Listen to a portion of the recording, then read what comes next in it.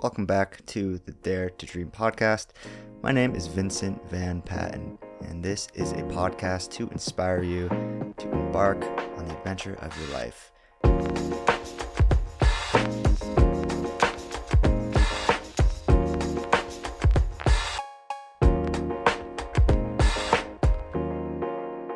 Today is a solo episode with just me, and it will be a bit of a meandering through what I've been going through, feeling, and experiencing lately, which is quite a lot. This is a few days from my my 1 year mark of living in Japan. So I came here on September 2nd, 2022, and it's August 31st.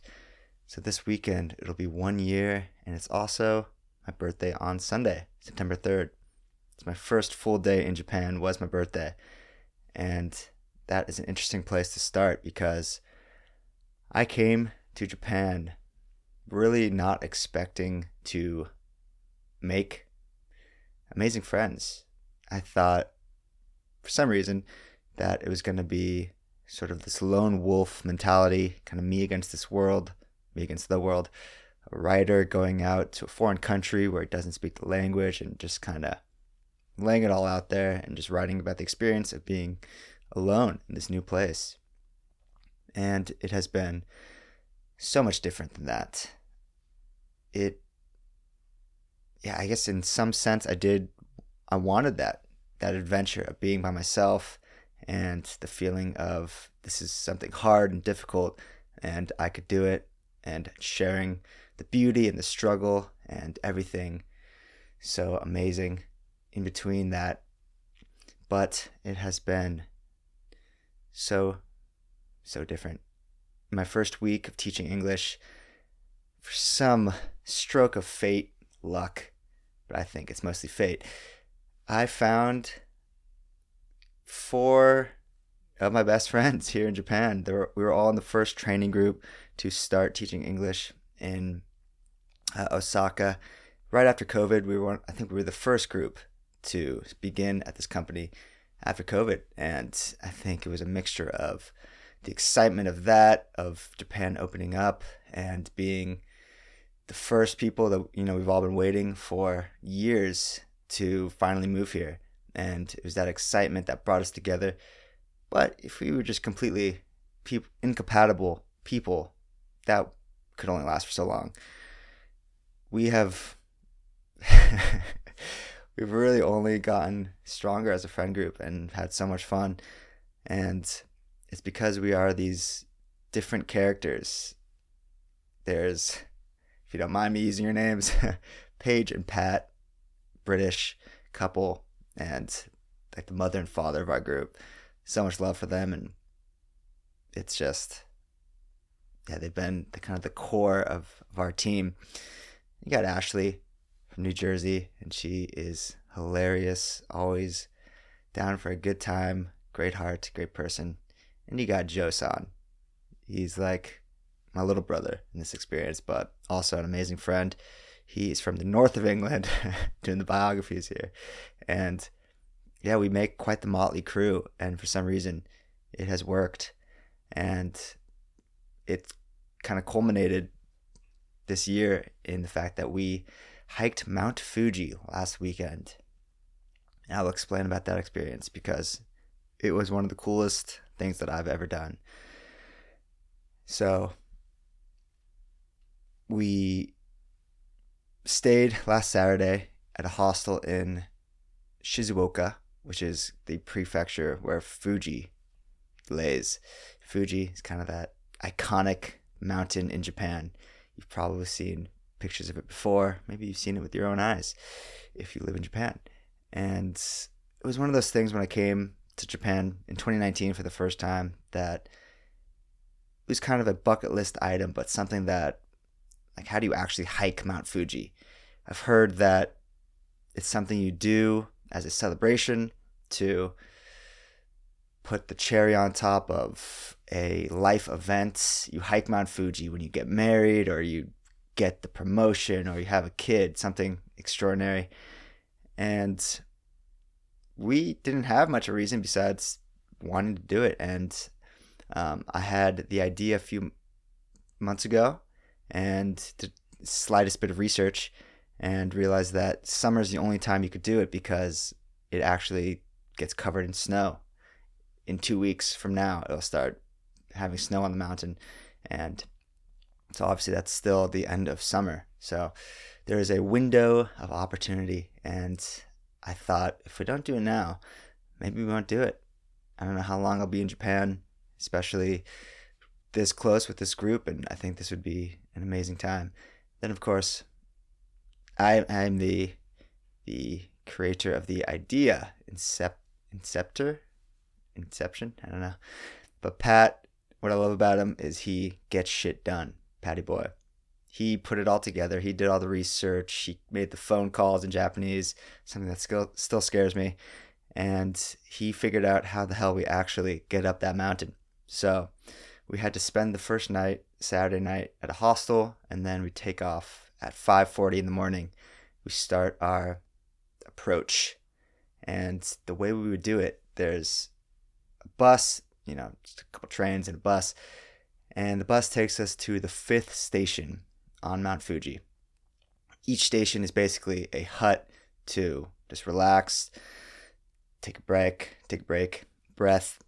There's beers, there's snacks, water. It's all very expensive, but there's station 5, which we get dropped off at, and then it goes 10 is the top of the mountain, the summit. There's also, I think, a 9.5 and an old 7 and a new 7. So I think that's 7 stations in total that we would be traversing. And we would be staying the night at the 9th station. So we hike through the day, get to the 9th station, chill out there, and then at 2 in the morning we wake up and make our final climb to the summit to watch the sunrise at the top of Mount Fuji. And man, it was absolutely surreal. The first day, Sunday, the hike was beautiful, perfect weather. And as we're about halfway up the climb, it just starts to get extremely misty and just ethereal and mystical and magical. And we're literally just climbing like rock face, lava. It is a volcano, an active volcano. And we're just climbing sheer rock face up this mountain. And some of the most amazing views I've ever seen, just the clouds rolling in and just climbing up the face. There's some hikes where you feel like you're in a jungle. There's lots of trees. You don't know where you are. You're switching back left and right. This is just, you see the mountain and you're just climbing up the face. It's a slope. It's a nice sloping. Imagine a volcano. That's what we're doing. And we get to the 9th station, and that is where most people, I think, would stay until the 2 a.m. wake up. And just the coolest people working there, just these swag legends of the mountain. My boys Jin and Daiki. And you get a nice meal, curry and rice, you get green tea, have some beers, some whiskey as the sun sets at the 9th station. And this, I think we all agreed that also Dave and Tenna, 2 other great friends who came with us. And we all agreed that this was seriously the highlight because we were just in this endless pillows of clouds. And to see how they changed from, it's basically looking out of an airplane window, but you're not in an airplane. You're just standing there at this hut. And just endless pink clouds. And, as the sun's going down, the moon's starting to shine. They're turning golden, and then it's dark and it's cold, and sipping whiskey. It was absolutely surreal. And in the morning, the sleep was not perfect by any means. Us 5 had to sleep in a very small room, not even a room, like a bunk with 5 beds, like in the Grinch, the Who's all on one bed together, the Who's of Whoville. And safe to say none of us got much sleep, but we eager to get up at 2. And there's lightning. I had the bed by the window, and I was just watching a lightning storm just taking place down in the valley below us, which was insane. So we get up at 2 and we start the climb to the summit. And as we're climbing in the darkness, we have our headlamps on. Pretty much everybody on the mountain is climbing at this time. So there's quite a line just to scale it. So that gave us a lot of time to look back at the lights of Tokyo in the distance, the lights of Fuji, the town below us, Shizuoka, the lightning illuminating the sky and the horizon. It was one of the most magical and surreal moments I've ever experienced. So we continue climbing. We get to the summit, Fuji-San, at like 4 a.m. and kind of travel around the top of it a bit. We look into the crater, the actual heart of Fuji, the volcano. And it's similar to Mordor, the Lord of the Rings, where Frodo goes and throws the ring into the churning fire. It was a similar experience. And we found a nice spot. We had our bentos that the hut prepared, some rice, like a sausage, a dumpling, and cracked a beer, an acai, and we watched the sunrise. And it was just on fire, the red and the steely blue clouds, and then the clouds dissipated and we could see the ocean, just the Pacific Ocean, which was incredible. And after that, about 6:30 in the morning, we started our descent. It took about 2.5 hours. It was a pretty quick one compared to like the 7-hour climb. And it was much harder, but got down and that was it. Climbed Mount Fuji, and it just made me realize that I came here not expecting really much. I didn't know what to expect. Maybe I'd make friends, maybe I wouldn't, but I could never have imagined that I would make such good friends, people I genuinely want to hang with and share my life with and share this experience with and do stuff like this. It's truly a blessing, and it makes me want to impart that taking those leaps of faith, stepping into the unknown, can definitely be intimidating and scary, and it holds us back from doing those things in life that perhaps we want to do deep down, but we don't know how it's going to work out. We fear taking a chance, stepping into that unknown, because what if it doesn't go right? What if you make no friends? What if you don't get what you imagine you'll get? Whether it's an experience or anything, the love. But you take that chance anyway. You take the shot. You step into the unknown, knowing that perhaps it's going to be hard. It's going to be difficult, because there have absolutely been difficult moments in this experience for me. And I'll share one that I'm going through currently in a bit. But if you take that step into the unknown and you have faith that because you were called to do this thing, and it's an unexplainable calling, it's something that grabs your core and just kind of beckons from that unknown place, and you can't explain it. You don't know why, but you feel like you have to do this thing. And if it's scary, that means, yeah, you probably should do it, because that is where the growth and the beauty and the fucking magic of life happens. You take that step and things like this will happen.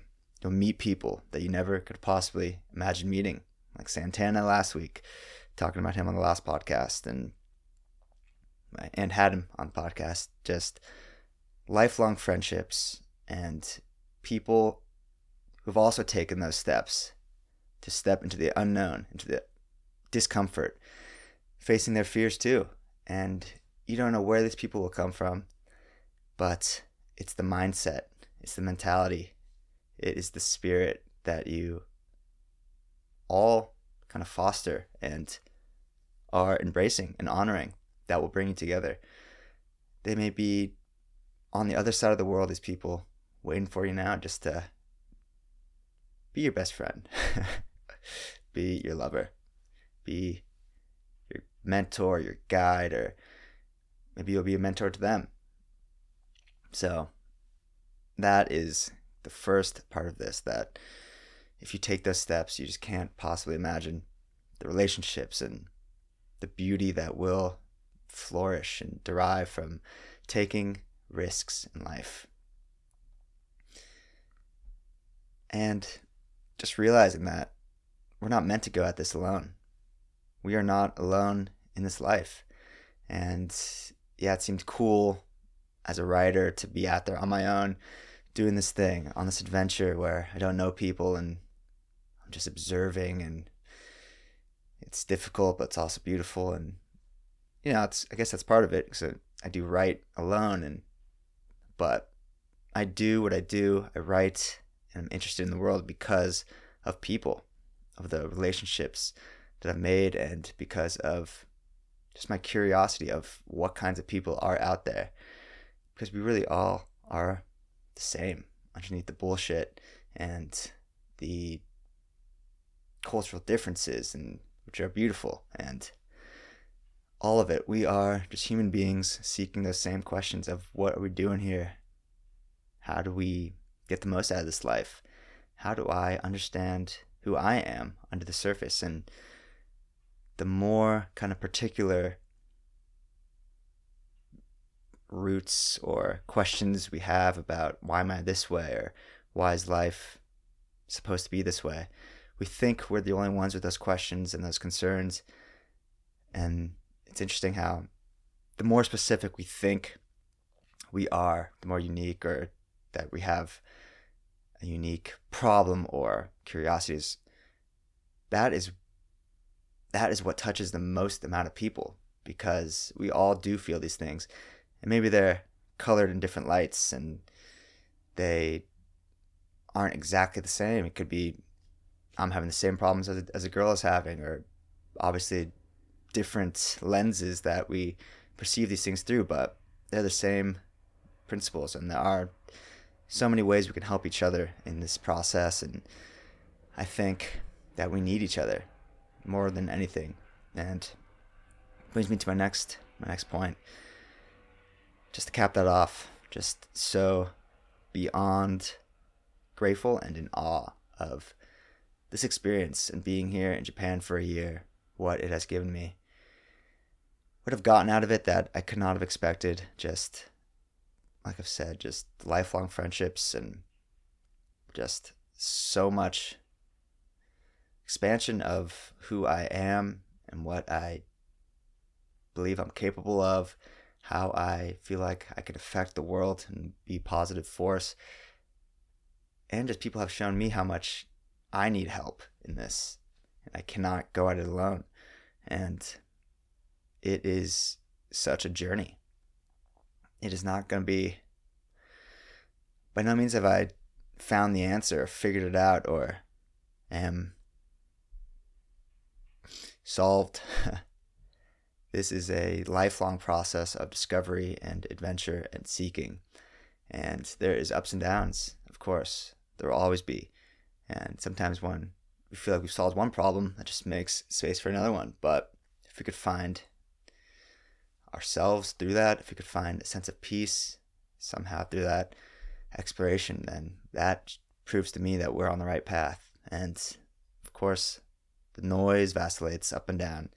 There's going to be difficult days. There's going to be great days. But I feel like the signal is trending up, and it has to do completely with the friendships I've made and the people I've met. So be that friend for others too. Sometimes when we're looking for a friend, or looking for somebody to help us, or even just so caught up in our own worlds, there's somebody who needs it more than we do. And of course, and how could we be that person for them too? And that is just a culmination of, these two. We help each other. It's not a one-sided thing here. We are all here to help each other and grow in the process and figure out who we are, understand it a little bit better. And it is incredibly beautiful. And today I need some help. So with my back, just had a little bit of a flare up this morning, and just setting into the negative mindset of it's going to be a tough day and the fuck, why me, all that stuff. And had the call with my coach and just the other people in this program that I'm in who are dealing with back pain. And just talking about, it was supposed to be a call about the workout they're supposed to do that day, but it turned into just talking about the mental game and how to stay not just positive, but how to stay sane throughout this, how to understand it in any way that we can, because it's this very mysterious kind of problem that, while it does have a solution, there are many days where you just want to give up, and that was kind of me today. But Brendan, who is the coach and kind of the guru, I don't want to say guru, but he's just, he's the main guy in this. He's the guy I look to, all of us look to for inspiration and guidance. And he just shared how he hasn't been completely on it 100% the last couple of weeks. He's gone through his own little injury with his knee, and just told us a story about he's helping somebody right now, training somebody with Lou Gehrig's disease. And that is when your body just slowly gets paralyzed over time. And just the toll that takes on him, obviously it's pretty much guaranteed to end fatally. There's been 47 people who have gone through this and regressed in human history. Yet this guy, he's determined to be the 48th. And man, that just hit me so hard. And that is what this back experience has shown me for the last 7 years of just dealing with chronic back pain. It has shown me my purpose in life, but also that there are so many people who are out there struggling and still finding a way to shine and live a freaking beautiful life. And man, I appreciated how Brendan shared that he's going through something too, because it could feel like, oh man, I had this injury and I just want somebody to help me. He should be the guy who's just the motivator and inspiring us, but he's just a human being too. I'm older than him. He's 26. I'm about to turn 28. And I mean, he's extremely mature, doing all this, and literally the crusader of back pain. And I think he's going to be huge, and just he's changing the entire game, because it's something that, it afflicts so many people. But for him to share that and be vulnerable and say that I haven't been perfect, I'm going through this thing, I was able to share how I've dealt with the mental toll that this has taken on me over the years. Other people were sharing their stories. I was just sharing my gratitude for Brendan, and that he wanted to share with us that this is what he's been dealing with, and not holding back and saying that, kind of just keeping that inside, but this is what he's going through. And that helped me completely. It changed my entire mindset from why me, this is difficult, to just gratitude that I at least have the chance to continue, to keep going for this thing, to keep trying and believing. And it's, I just had a small flare up today, but it takes it out of me, and it's not easy, but just got to zoom out for whatever you're going through. This just, I kind of went off on a tangent of feeling and emotion after that call, because it hit me so hard that whatever we are going through, we truly are not alone in this thing. And whatever you're going through, you will be stronger from it. And whatever you're going through, do not let your heart close. Keep it open and keep pouring it out to the fullest. This life is not worth holding back our emotion, our love, our pain, our joy.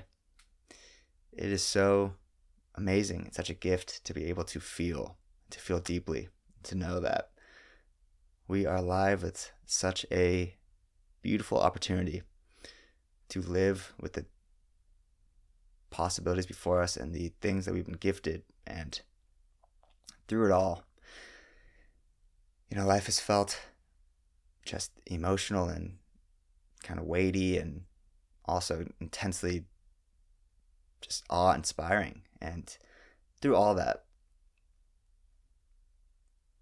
just believing that it is all part of this plan, that if we keep going, if we keep trying, if we keep feeling as deeply as we can, embracing and honoring those feelings, and realizing that we are doing our best, absolutely are, with what we know right now. And it doesn't always feel like it. We're so hard on ourselves, and why did I do this? Why did I do that? But we're doing our best with what we know right now. And what we do now cannot serve to allow us to close our heart in the future, because we can't possibly imagine what life has in store if we continue living fully and taking stock of what we do have, and staying grateful, and just going. We will fall, we will break, we will crumble, and we will hurt, but that is part of this fucking journey, and it is so beautiful. And I am just beyond words, beyond grateful to share the things I'm going through and experiencing, and finding joy and pleasure and love in documenting this journey. It is beyond my wildest dreams already. Living in Japan for a year. Don't exactly know what's going to happen next, but if we keep going, the future is bright. The future is bright. Love you all so much. Thank you for tuning in. 1 year in Japan. And thank you.